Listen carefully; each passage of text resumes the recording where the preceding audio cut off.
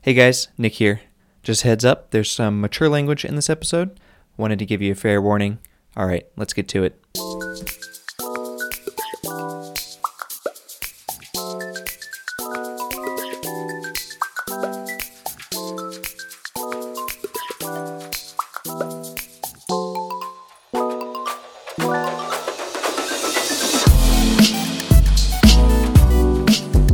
Hey, welcome to Minor Details. I'm Nick.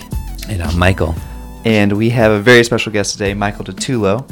He's flown all the way from San Diego to New York. Not for us, for another event, the Core 77 conference, but we snagged him today. James is actually on vacation, so I'm doing this one solo, and I'm sure that Michael will be more than qualified to fill James's spot for this episode. I'll pitch in. And we'll try to add in some comedic relief because we'll miss that from James. But Michael, thank you so much for being on the podcast. Thanks for having me. I'm really excited to be here. I could take a whole hour introing you of all the things you've done, but I just wanted to say that you have over 20 years experience working for some awesome brands: Nike, Jordan, Converse, Frog. You've designed vehicles, and you were this chief design officer of a speaker company, Sound United. You are like very active in the design community. You've done like a ton of talks. You've gone to schools. You are always posting sketches on Instagram. You made a book. I could go on and on. I like what we do.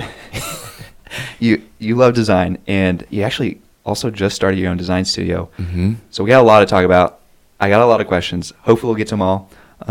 But you guys are in for a treat tonight. So I think maybe we just start off with a little bit of backstory. I kind of want to know how you started, like what made you aware of industrial design? So, I mean, I came from kind of like a pretty normal middle-class family. There were some creative people in the family. There were a lot of musicians. My one uncle went to art school with my mom's younger brother, and we lived with him and my grandfather for a short period while I was growing up. So like I was learning how to draw in perspective when I was in like the third grade. And so for me, the things that I liked to draw were just what I would call the things of the future. And this would be like a nerdy or super nerdy story, but like when I was a latchkey kid, like a lot of kids in the 80s, and I would come home from school and I would, turn on DuckTales or whatever, and I would go get the Sears catalog. And for those of you that are too young to know what the Sears catalog was, it was basically Amazon, but a book that came once a year. It's this big ass catalog, and I would open it to a random page, and it's like, okay, it was power drills, and then I would try to imagine what the future of power drills would be like and draw that. This was when you were how old? I was probably like 11, 12 years old. And you didn't know what industrial design was? No fucking clue. You were just opening up a book and sketching power, and just designing stuff. Yeah, you were doing it without even knowing what you were doing. If Instagram had existed, I would have been probably a famous kid, but it didn't exist. So I mean, I was very intuitively doing that. And then when I was 13 years old, my parents asked me, like, what do you want to do when you grow up? And I said, I want to draw stuff from the future. And I just thought, like, very naturally, it was like, that had to be someone's job. I had a vague awareness, I think, just, probably through popular culture of what an architect was, right? They draw buildings. Right. And I kind of knew what a fashion designer was. They draw clothes. And I was like, there's got to be a person that does all the other things in the world. Right. And a few months later, I remember my father was reading the newspaper, and on the cover of the newspaper was an article about Giorgetto Giugiaro, who designed the DeLorean as well as the first Volkswagen Golf. And there was a bunch of things that he had designed. There was a super sports car. There was a tennis racket, a pair of sunglasses, and pasta.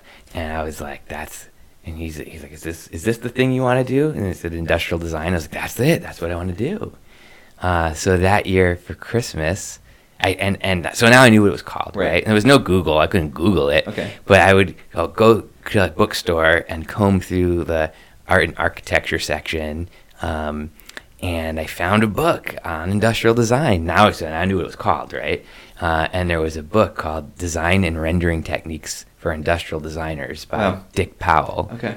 And in that first chapter 1 of that book was like, here's the stuff you need: markers, T-square, a triangle, a drawing, and I just like made my Christmas list from the book, and that's what I got for Christmas that year. That's crazy. So I know I was 14. Now I was like 14 at that point, and Wow. so I kind of was very lucky. It's a really unusual story for designers. Either they come to it later in life, Mhm. or maybe they come to it early in life because they had a parent who's an architect or an engineer. But Yeah. I lucked out. Yeah, we've talked to a few guests on the podcast, and I mean, James and I always are talking to other designers and students.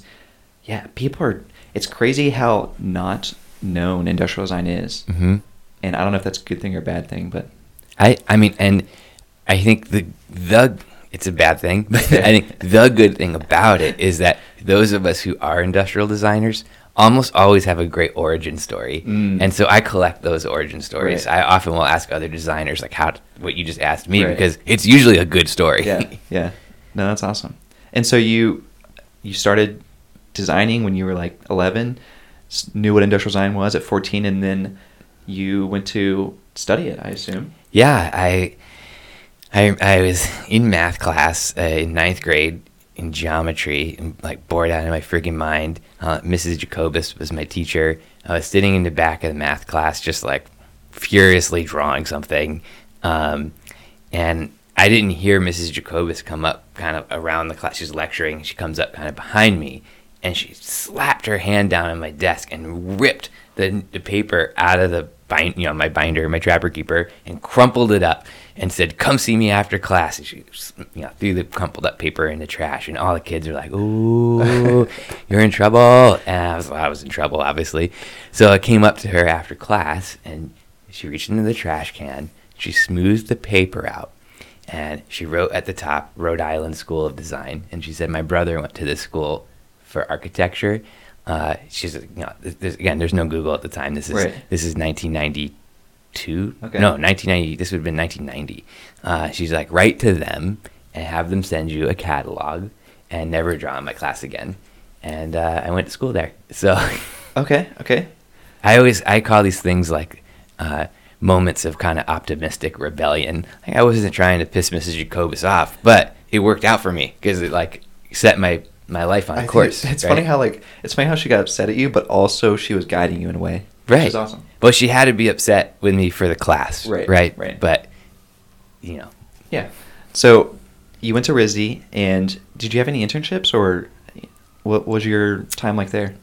It was very stressful in that. So I came into school maybe like a little bit more well-read than your average student on what design was, because Because you've been doing it for like 5 years before, yeah. Yeah, and maybe like with some skill, and I loved freshman year of school at RISD. It's like a really like rigorous program. Okay. They'll like kick your ass. They're trying to trim out the slackers.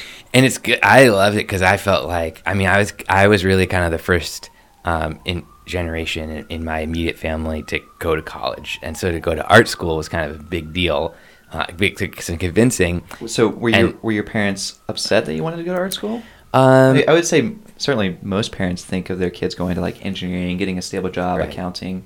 I think I was just like, this is what I'm doing. Okay. I was very, like, always Right. been that kind of a person. Okay. A little type A kid. So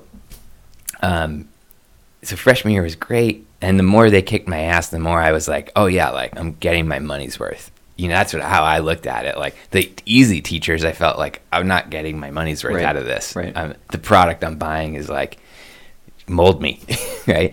So the sophomore year was the first year of design studies for industrial design, and there's 4 teachers. 2 were graphic designers, and 2 had just graduated the grad program. And I was like, I don't think these people know what they're doing. And I like, I just I did not respond well. I'm starting to see a common thread here. Yeah, I'm kind of a pain in the butt is the common thread. But now, while that was an accurate assessment, it turns out I was only 19 years old, and I didn't respond well to that situation. I just basically stopped coming to class, and then on crit days, I would bring a totally different project, and they would be like, "What the fuck is this?" And I would be like, "This is the project you would have assigned if you knew what the hell you're doing," but you don't. Oh, wow! All right. So they put me on academic probation, and they asked me to leave the school. You had to leave RISD? No, I didn't. They asked me to. Oh, okay. And I was pretty fed up. I flew out to Art Center. They told me, they're like, just go to Art Center. You're like Art Center kid. And I flew out to Art Center, and I mean, I'm from this area, so I was like, man, that's like really far. And LA is like, oh my God, that's like not what I know.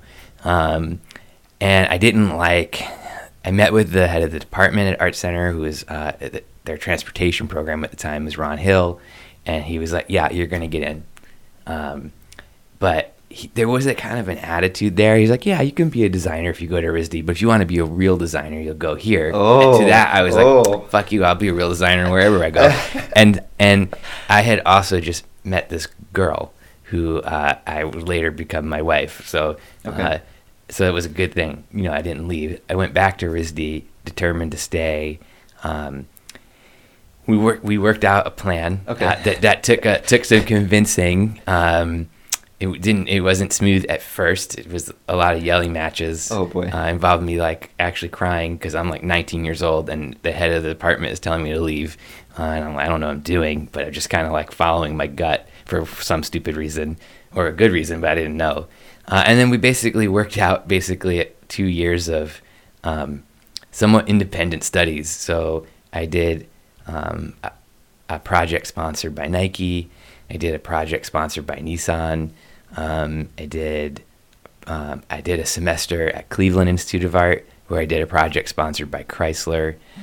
And I spent some time studying in Italy in a program. Ooh, okay. Study abroad. So it was it turned out to be a freaking awesome education. Sophomore year was rough, but the rest of it, I ended up graduating with the faculty award. So, however, that plots out. Okay, well, it definitely turned around then. Yeah, and I was happy, with myself, I guess, where I ended up in terms of the education I got, and it certainly like benefited me later in life. I feel like the skills. What I got from RISD and why I wanted to stay was I got maybe a little bit of a different way of thinking. I was already kind of like a very commercial designer. Okay. I'm not really interested in making like arty things that you only make 5 of and you lose money on. Right. I want to make things that like impact people's lives and that they enjoy. Yeah. A lot of people. Mm-hmm. And so I had that kind of commercial mindedness, but I think what I got from RISD was maybe a little bit more critical thinking. Okay, that's cool. And after RISD, I know you've been in the footwear thing for a bit. Mm-hmm. Was that straight after school, or was there in between? Okay, there's a story there actually. Okay. So I did the project for Nike, right? It was it finished like a couple of months before I graduated. I actually got to fly out to Nike a couple times. And it was me and 2 classmates got the sponsorship. And John, who was at the conference actually yesterday, I don't know if you met him, John DePonte. And we just had an amazing experience. Like we hadn't, none of us had really been to the West Coast very much. And Nike was awesome. And our kind of executive sponsor at Nike was the design director of footwear at the time, Dave Scanoni, who was an amazing designer. And when I got back from our last presentation, I had an email from Dave and was like, you know what? You did a great job, Michael. A lot of people think you did a great job, and we think you should work here. And my project, I had to do a 3-shoe collection, and it was like the anti-Nike collection. It was like no logos. Oh, okay. Yeah, and it was all designed around, so this is 1998. Okay. And it was all designed around alternative sports. So it was like a BMX shoe, a skate shoe, and kind of like a trail runner. And it was kind of like somewhat sportswear, somewhat ACG, somewhat Nike skate, but before all that stuff. Okay. And I was an idiot. I was like, thanks, Dave, for your email. I really liked you guys too. But now I'm doing the sponsored project for Nissan, and I have 2 months before I graduate. Can I email you when I graduate? And he emailed me a really nice email back. He's like, yeah, no problem. Let me know. I'm sure he was like, what an idiot. I would have, So I graduate. I do the Nissan project, which also goes pretty well. They didn't offer me a job. So I was like, let me go to my plan B. Hey, Dave, how's it going? Like, has that job still out? Michael, we actually had a terrible quarter, and there's a hiring freeze. And I was like, I don't know, what's a hiring freeze? Right. He's like, we can't hire anybody for the rest of the year. I'm like, it's June. I need to get a job now. I can't wait till January. Right. And it actually led to probably some of the worst 6 months of my life. I had moved back home, which was terrible, and I didn't have a job. And I didn't really know how to get a job. Like, Coraflot didn't really exist. It was just a text-only job posting board. It was like Craigslist at the time. Oh, wow. Okay. Yeah, it's a different world, man. There was no portfolio hosting anywhere. This didn't exist. Huh. So I started applying to some freelance gigs on Coraflot. I at least had a few freelance gigs kind of get me through, and they're on site. And I wasn't getting a lot of positive response in my portfolio. So I just kept working my portfolio 8 hours a day. So the weeks that I wasn't freelancing, my parents had a ping pong table in the basement, and I set that up as my studio, and I'd work on my portfolio 8 hours a day. And then Friday I'd put together portfolio books and mail them out. Were you redoing past projects, Yeah. or were you creating new projects? Both. Okay. It was just because I would go freelance at a place, and I'd be like, oh, okay, this is the level. Just redo a whole project. Oh, wow. Okay. And then, because that's what I always look at is people are like, oh, you shouldn't redo projects because it's not honest to the process. So I look at it as when a student shows me their project, and I'm like, why'd you do this? And they're like, well, I wouldn't do that now. I'm like, why are you showing me that then? Show me what you would do now. Right. That's who I'm hiring. That's true. That's not true. hiring the guy 2 years ago. I don't care. No, that's good advice. So anyway, then I finally started getting some callbacks. I remember I got a callback from Smart Design, Continuum, and this little design firm in Connecticut called Evo. I just started the year before, and I just had a good feeling. I met with the partners. The junior partner was only 8 years older than me, and I just felt like I would have been the fifth hire, and I was like, I'm going to get a lot of personal attention, and I'm going to learn a lot. As opposed to other companies. Yeah, I'm not just going to be one of a million fresh grads in that company. Right. And so they made me an offer on the spot, and I accepted the offer on the spot. And in a couple of weeks, I was working there, and that was an awesome experience because they were really small. And I think there are maybe 15 people, probably bigger now. They have a few locations, but anyway, we were doing work for Hasbro. We were doing work for Bose. We were doing work for big companies, and a lot of work for Burton. And one night I was there working late. It was 7 or 8 p.m. and I was the last one in the studio, and a phone rings, and I pick it up. I'm like, hey, this is Michael, Evo Design. And he's like, hey, Michael, this is Dave Scanoni from Nike. I want to do a project with you guys. I was like, oh, hey, Dave, I was that idiot that turned your job down 2 years ago. He's like, oh, yeah, I remember that. Oh, that's funny. Let's do a project. And so at that time, Dave was running a group called the Explorer Group, which was kind of there's the Innovation Kitchen, but then at the time, it's all different now. But even further out, there was a group called Explorer. And we ended up doing 5 or 6 projects for them. And they would just be these random words. Dave would be footpod, go. And we're like, what does that mean? I don't know. You tell me. And so we were doing, okay. I remember doing these things what if the shoe was knit? Right. And it was knit, and then there was just rubber on the bottom. Oh. And then that's would lead to 15 years of development. What if I was doing a bunch of watches at the time? Timex is a big client. And I was like, what if the bottom of the shoe flexed like a watch band, like a metal links? And they're like, well, we can't do that, but we could put these knives in the mold, and then you get these deep grooves, and then we call it Nike Free. So you predicted all? Did you design these, or you just they were concepts? Yeah, we conceptually. Did, yeah, and because these are. I mean, you have the Flyknit and these shoes, the one where it's the knife in the That's mold. Nike free. Nike Yeah. free, right? Yeah. And so, and then several years. So this is the path, right? Right. You asked me how I started working at Nike. Right. So I was at Evo for 4 years, and I wanted to go corporate. So I had like a small consultancy experience, which was amazing. Got to work on everything. Got to be part of pitches. Got to present to clients because in a 5-person consultancy, like everybody's doing everything. Right. I knew I wanted to go corporate because I wanted to know what was happening on the other side of the wall. Like why did projects come out like totally mutilated or not at all? And, Right. and I wanted to work for I worked for a small consultancy. I want to go work for a big brand. So I didn't want to call up Nike though because they're a client, right? And I'm like, oh, that doesn't seem very ethically cool. And I was interviewing some other companies. I interviewed at like Adidas and Nike has happened to email me, and I had offers from like 3 or 4 other footwear companies when they emailed me, and so I just told all those other companies like, oh, I'm still interviewing, I need to put a hold on your offers. I flew out to Nike.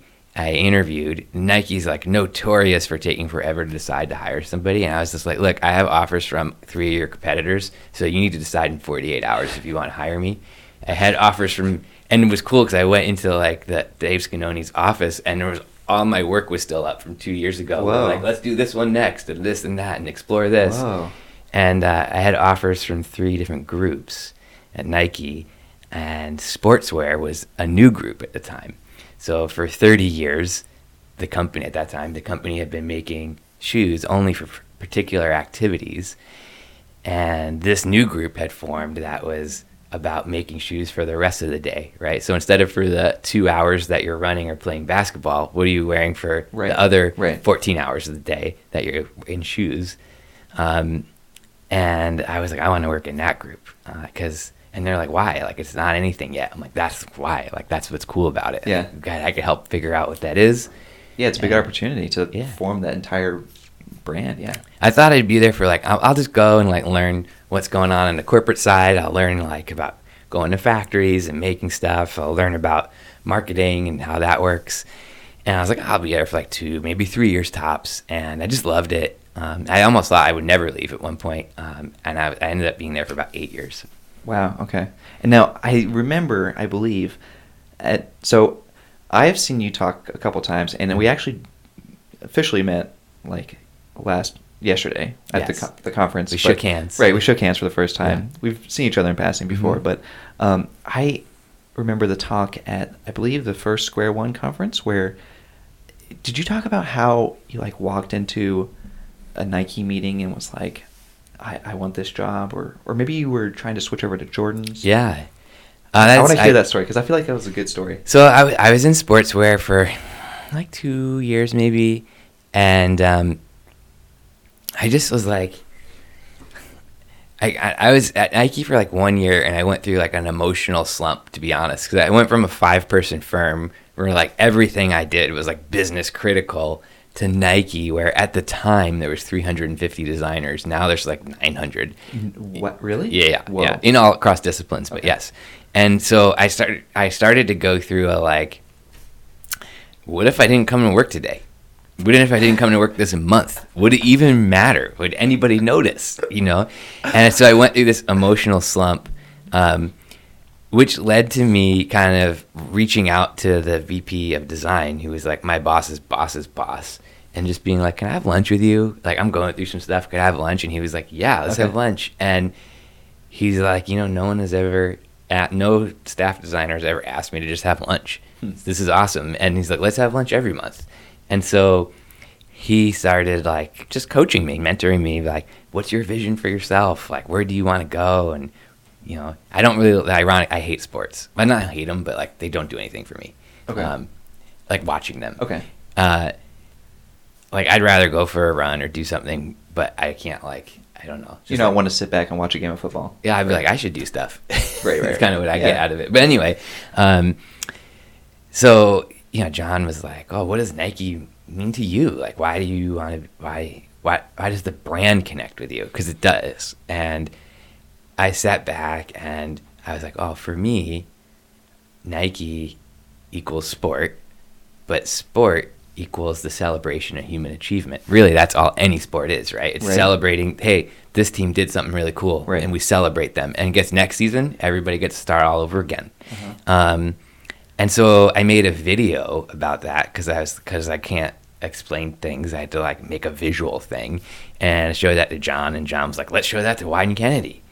And like now I'm in the room with like the ad agency for Nike and like talking about campaigns.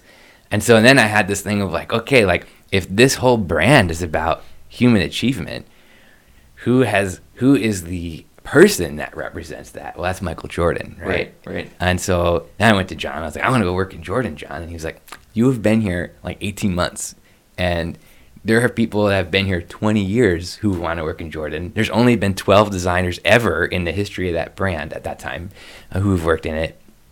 He's like, but go talk to Dwayne, who's the design director, and Dwayne Edwards, who founded Pencil Academy, and you see what he says.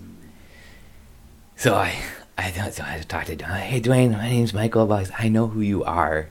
I was like, I don't know. And I was like, I really want to work for you, and I know you have an open slot because so-and-so just left the group. So, like, give me a shot. And he was like, well, a lot of people want that shot, Michael. So here's what's going to happen. I'm going to give you a project. And if you want to work for me, do that project in your own time. I was like, awesome. He's like, really? I'm like, worst thing that comes out of it is I got to design a Jordan. You know, like, so on the weekends, I'm just, working weekends I'm doing my work and then designing this conceptual project for Jordan. And I showed it to Dwayne, and Dwayne was like, I really like it. Let's show it to Mark Parker. So it goes like a quarterly design review at the time that Mark would sit in. And Mark is he's now the CEO. Okay. At the time, I think he was president. It was like Mark Parker, Eric Sprunk, and John Hoke, who was the head of design. Okay. So these are the big wigs. Yeah, big wigs. Okay. Yeah. Every designer has to kind of go through this. I think it's once a quarter, or maybe 3 times a year. And so I had presented for Sportswear the day before because it's like a 4-day event. And then the next day I come in with Jordan, and they're like, Michael, what are you doing here? I'm like, I did an extra project for Dwayne. And they're like, really? I was like, why not? Why wouldn't I? He asked me to. And we presented the project. It went well. And Dwayne was like, good job. You got the job. Wow. So, and that led to being in Jordan, which was amazing. And what was cool about Jordan was like, it was the only, at the time, business unit integrated group. So at the time, everything was divided by discipline. So all the footwear designers sat together. All the apparel designers sat in a different building. All the footwear developers sat over here. All the footwear product line managers sat over there, which was great because you got this awesome center of excellence around design. Like you could see what all the other designers were doing, but maybe the communication wasn't the best between the business unit components. Right. Whereas Jordan, I was sitting next to, I was two or three of us in footwear design, and I was sitting next to 3 apparel designers, and the marketing guys and the engineering guys were all together. And so that was great because I could be like, go to the apparel guys. I'm like, I want to do some stuff. So like I was doing like little zipper pulls for them and bags, and the brand team was like, hey, every year we redo the Jordan word mark. I was like, I want to do that one year. And they're like, okay, sure. Even nobody turns down free work, right? So yeah. Michael, I kind of feel like, I imagine you just like walking around Nike, just walking over to everyone's desk and be like, hey, can I just design stuff for you? That's what I was doing. I mean, I was like, I just wanted to, and I had this, before I had worked at Nike, I had designed like 40 watches that went to production, and there was a whole timing group at the time. 40 Nike watches? No, for Timex mostly. Oh, yeah. Timex. Okay. Yeah, and so I was like, I remember I asked my boss, I'm like, hey, where do the watch guys sit? And he's like, oh, they sit in a different building, Ken Griffey, on the 4th floor. So I just walked over there. I'm like, hey, are you the watch guys? And they're like, yeah. I'm like, can I design a watch too? They're like, sure, okay, That's awesome. I mean, I think it's like, you'd be surprised like how far enthusiasm will get you in life, Okay. Like a little positive intention, a little enthusiasm, the will to buy someone a coffee. Right. Goes a long way. No, that's so cool. I feel like, what's the cliche? Like most of it's just showing up or something. Yeah, like 90% of the work is just showing up. Yeah. But that's really crazy that you got first of all, you worked in Nike, and then not even 2 years you got promoted to being in Jordans, which is crazy. Which is cool. I don't know. And I got to work with Michael Jordan. I mean, it was So you got to shake his hand? You got to spend a lot of time with him. That's cool. Yeah. I remember the first meeting I was ever in with him, my boss was presenting the Jordan 21 that he was the lead on, a few of us had worked on. And Michael just asked like 5 questions, like so fast that like we had not thought of. Like Dwayne had put the emblem of his fraternity on the bottom, on one of the cushioning pods on the bottom. Just was a cool detail. Okay. And Michael was like, "Why'd you put my fraternity symbol on the bottom?" And Dwayne's like, "Hey, not a lot of people know that you were in this fraternity, and we thought it'd be this cool little like wink, wink, nod, nod." And he's like, "Okay." He's like, "Well, did you ever think of the fact that there's 5 black fraternities and we put one of their symbols on here? Now, like the other 4 black fraternities are not going to buy this shoe." And we're like, haven't really thought about that. Oh. He's like, "Isn't our biggest audience like the suburban white kid?" And he doesn't know what that is. They're like, "Yeah, that's true." And he's like, "And I believe you guys are telling me that our biggest growth opportunity is in Asia. So what does this have to do with what's going on in Asia?" And we're like, "Oh, nothing." And he's like, "And did you ever stop to think the fact that you put it in the traction on the bottom, maybe they would interpret it as an insult?" Yeah. And we're like, "No." He's like, "Yeah, take it the fuck off the shoe." Oh, man. But that's how like he was just like a multi-dimensional thinker. Right. And it's so cool. And I remember a few months later, my boss was invited to spend the weekend with Michael. He sponsored this like a motorcycle racing team, like super bike racing team. And there's this race out in the middle of nowhere, Ohio, I think it's called Mid-Ohio Track. It's like 2 hours from Akron or something. Like, there's like nothing around it. And my boss couldn't go. He had a family commitment.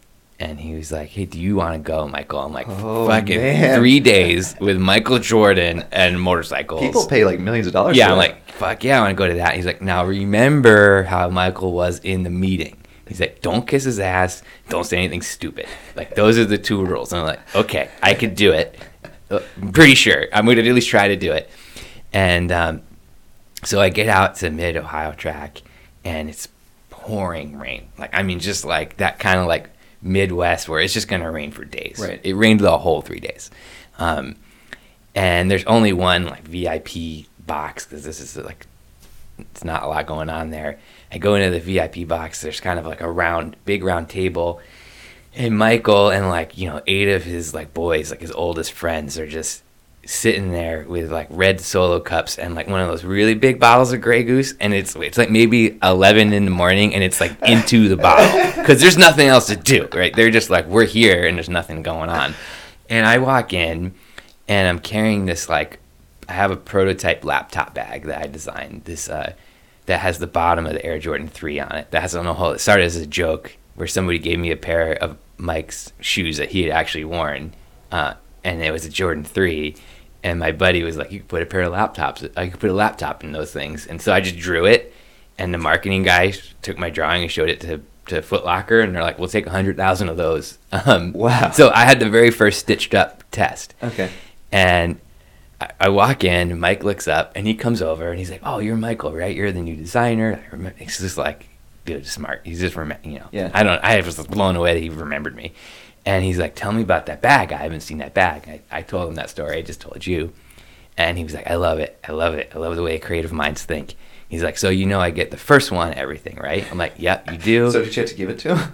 You do. This is a prototype. It's pretty fucked up. Like, let me get you one, like the first real one. Right. And he's like, "But I want that one."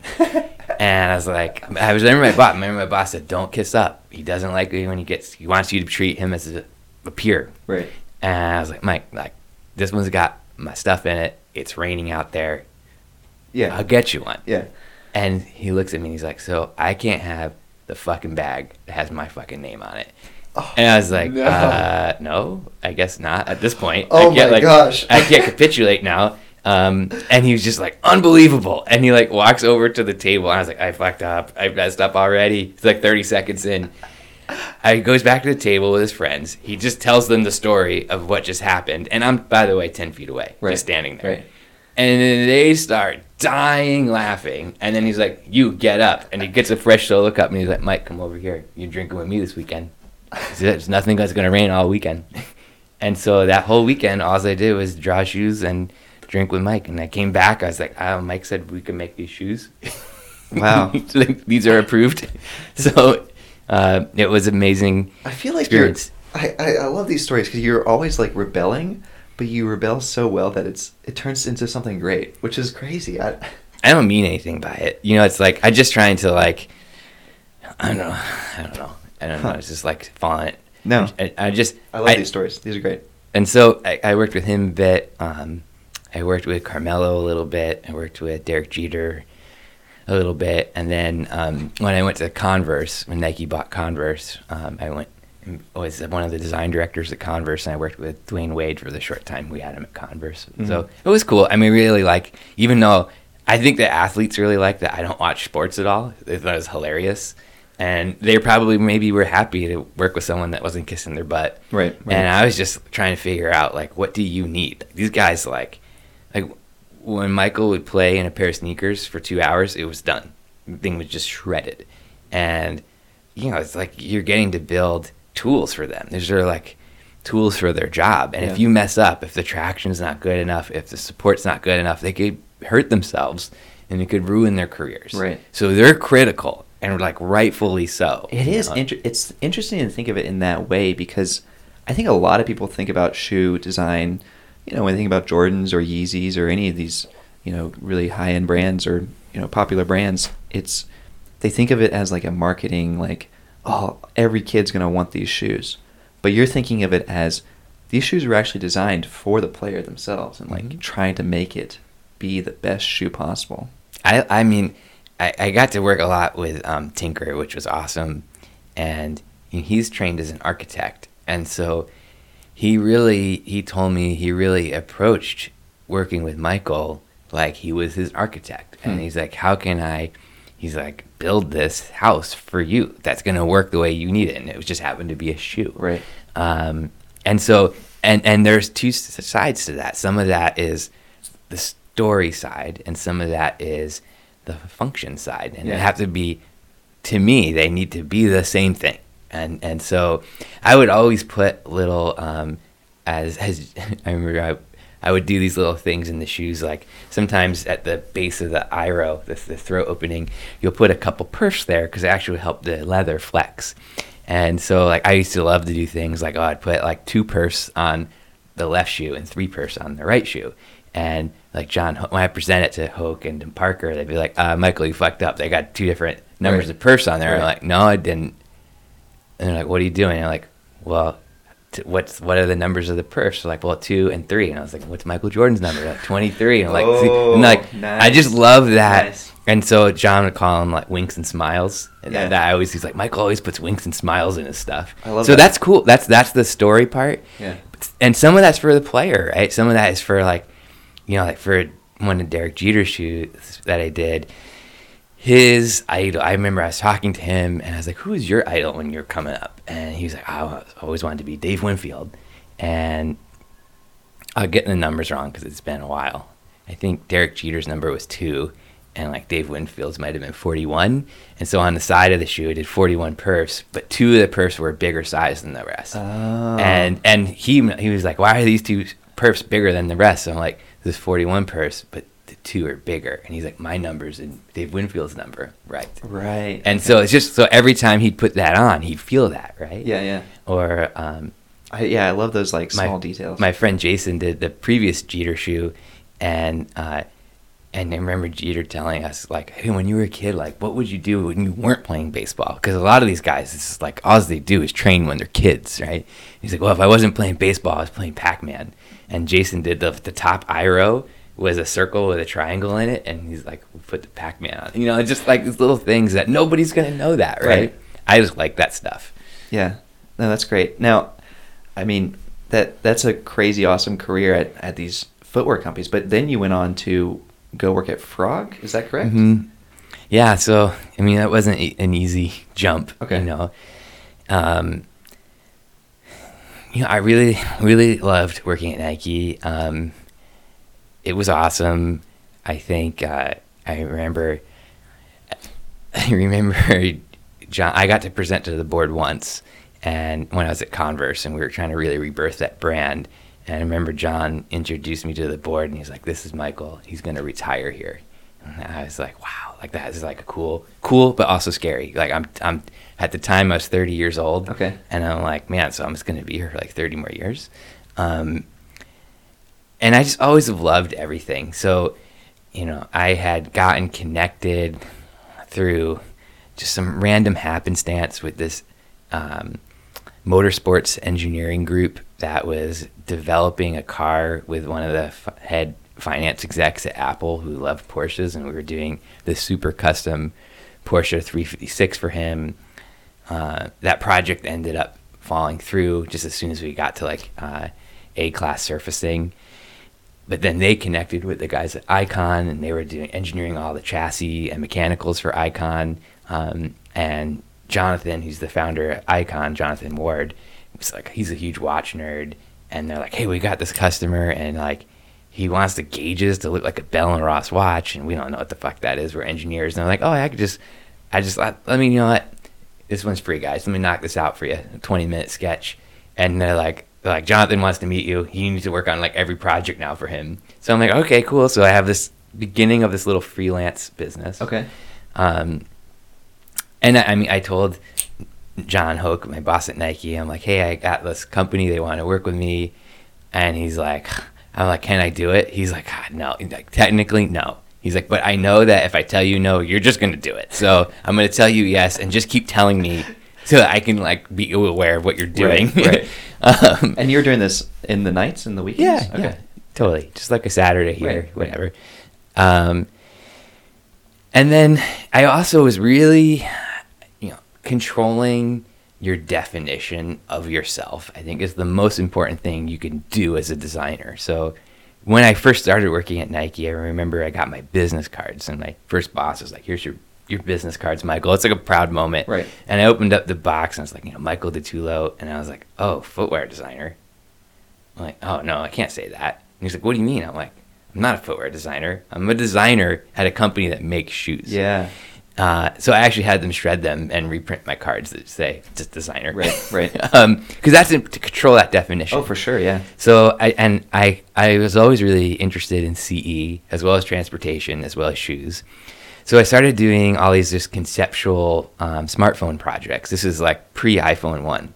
I actually did a phone called the One that would like, it was just like a convergence concept where it would be the only CPU you would have, and then it would just live stream to like a screen. Right. And that was before all this tech happened, but it would just be like, oh, you just need that one processor. Mm-hmm. And it would be like the screen in your car. And then I would just, I would like do really nice Photoshop renderings and some quick, UI key screens, and then just like email it to like, editor at Gizmodo. And they start publishing them because their blogs need content, right? Right, yeah. And so I think 4 or 5 smartphone concepts got published by different blogs. And these were just sketches, right? Or how? It wouldn't be CAD. Okay. Sometimes it would be sketches. Sometimes it would be like really nice Photoshop Illustrator renders. I could do those in a way that almost looked like CAD. Right. Honestly, they'd be the easiest things to CAD. Yeah. Usually a lot of unconventional materiality. I did this digital wallet concept that ended up in like Mobile PC Magazine in the print mag, which was cool. Cool for me, not that the thing was cool. And then I think being a director at Nike, I was getting recruiters calling me all the time. And so at the time, I had just completed kind of 2 years at Converse Boston as design director. And if you're kind of like doing pretty good at Nike, they move you around like every couple years. And so John was like, hey, it's time for you to come back to the mothership. We're thinking maybe you should be design director at Jordan, maybe design director at basketball. And I was like, yeah, that's cool. Like, this is a big deal though, right? Like, it was a big deal. Right. I of course, being my cynic, I was like, I know, John, like, I know I could do a good job at those jobs. Like, do you have a job where you're like, boy, Michael could really fuck this up? Like, what's a job that you think is too hard for me? I want that job. Okay. I want the job, because I was at that point, I'd been doing shoes for 8 years. Yeah, you wanted something challenging. And I was like, I'm starting to feel a little comfortable. And I looked back at my portfolio, and I'd say, like, the shoes I was the most proud of I had probably done in my first 2 to 3 years. Because I just didn't know the rules. That's so interesting. I was like, oh, look at these women running for the train in their heels. We should make a shoe that folds up and fits in their purse. And the engineers would be like, this kid is fucking nuts, but let's do it. Did you do it? Yeah, I went to production. It was on the cover of Metropolis magazine. I was like, I don't know, cool. That's cool. I was like, that's what you're supposed to do, right? But then by the time you do it for 8 years, you're like, oh, you can't do that because there's not enough arch support and blah, blah, blah. And Right. and so you find yourself self-selecting, you're self-eliminating concepts based on what you know to be true, even though it's not the truth. So a recruiter called me, who is one of the best recruiters, and he's one of these guys that I won't say his name because he's one of these guys that keeps a very low profile, and you only know him if you're at. He finds you. Okay, right. But he had been calling me for like 5 years for like various different jobs, and finally I was like, Tom, don't call me unless you can get me like a job interview as like creative director of Frog Design. He's like, okay, I'll get that. And 2 weeks later, he's like, can get you on a plane and got you an interview as creative director of Frog Design. I was like, okay. So, and I went in there and I showed I had all like the blog concepts, and of course I had a lot of shoot prototypes. I didn't bring actually a portfolio. I just brought stuff that I had made. That's fun. To bring the actual physical thing. Yeah, like a whole table full of them. And then for the blog concepts, I just had some printouts, but no screen. I don't like presentations. I like conversations. Yeah. And I just, I interviewed with the team, and I remember one of the other creative directors walks in and he's like, ugh, a shoe guy. And I was like, nope, not a shoe guy. I'm a designer that works at a shoe company, so they make shoes. That shoe company happens to be one of the most recognizable brands in the fucking world, right? And making industry-leading products in that category. So if that's not something Frog's in, let me know. I'll put all the shit back in my bag, and we can just save each other time right now. Yes, this interview's over. I love that. And the guy was like, well, now I'm super interested. Right. And I was like, all right, pick a shoe. I'll tell you the story. And so that's how, turned out to be like a whole day interview. One of the guy that had brought me in, who was the executive creative director, is like, I'm so sorry, I'm distracted with my email. He's like, I'm just getting emails about you all day, so you're going to leave here with an offer. Wow, okay. And I was terrified. I was so scared to leave Nike. I had at this company that I really love. It's a big change too. Yeah, it's a brand I love, working for people that appreciate me and understand me, right? Who are like, they understand that I'm this kind of happy, creative troublemaker, right? And I got, John, the head of design at Nike, his advice, and he helped make it easy for me and make the transition. Okay. Well, that's good. And then were there any interesting, like what was like one of the favorite products that you worked on at Frog? You were overseeing a bit more at that point, right? Yeah. I think as one of my mentors at Frog told me, who's now passed away, Paul Bradley, who's an amazing designer. He was a creative director at IDEO for like 20 years before becoming executive creative director at Frog. He was actually at IDEO before it was IDEO, when it was 3 firms that merged. Oh, wow. Okay. So, the stories this guy had of Silicon Valley from... Oh, man, with Steve Jobs and... Yeah. Just like... Yeah. Turned down the head of design at Apple job before Steve came back, and I was like, oh boy. Anyway, okay. Oops. Great stories, but he always describes it because he knew like me, he was very hands-on, and he was like, you have to find ways to design through people to help them see the solution that you want them to see, and for them to be excited about it. And I was running a lot of big programs. I was doing a lot of projects for Intel, P&G, Honda, Chinese car company called Koros on their launch vehicle, which was a multi-studio project. So like Frog Shanghai was working on all the UI, Frog New York was working on the branding, and Frog SF, my team, did the interior design of the car. And then Italo Design in Italy did the exterior design of the car. Oh, wow. Interesting. Really cool. Okay. So that was a fun program. So going to China a lot, was doing a lot of work with the Seattle office as well. It was good. I mean, did tons of mobile phones. But at the end of the day, like, I felt like I was adding some really good value there, because not a lot of people that worked there at the time had come from a corporate background. So I was really helpful in helping them to be a little more empathetic with our clients. You can see both sides. Yeah, because sometimes, like, we would write in our contract, like, oh, okay, we'll have a phase 1 review, and, like, must give feedback within 24 hours. And I'm like, he can't do that. Like, why? It's in the contract. I'm like, yeah, but he's got to show his boss, and his boss is gonna have to show his peers. It's like, it's gonna take time. There's gonna be political thing. Maybe we can help him with that.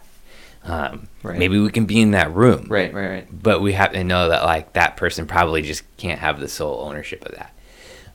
So anyway, and one of our bigger clients in terms of ID client was what would become Sound United. It was a company called DEI Holdings, and I renamed it when I joined, but they recruited me to be chief design officer. So this was so you left Frog and then you went to Sound United. Mm-hmm. Before we get to that, Michael, we've talked a lot about your story. Sorry, this is the whole reason you're here. No, these are wonderful insights. I think this should be a two-parter. Okay. So let's take a quick break. Actually, let's to be continued. Yeah, let's take a quick break. And for those of you listening right now, we can plug some of your work. I mean, sure. You currently released a book. Where can people find that? On Amazon.com, small distribution platform. Okay. We'll talk about the book in length on the next episode, but you can also follow Michael on Instagram at DiTullo, D2LO. 4 characters. It's the most beautiful screen name I've ever seen, DiTullo. And of course, I'm at Nick P. Baker, and we'll be back soon. All right. Take care, guys. Peace.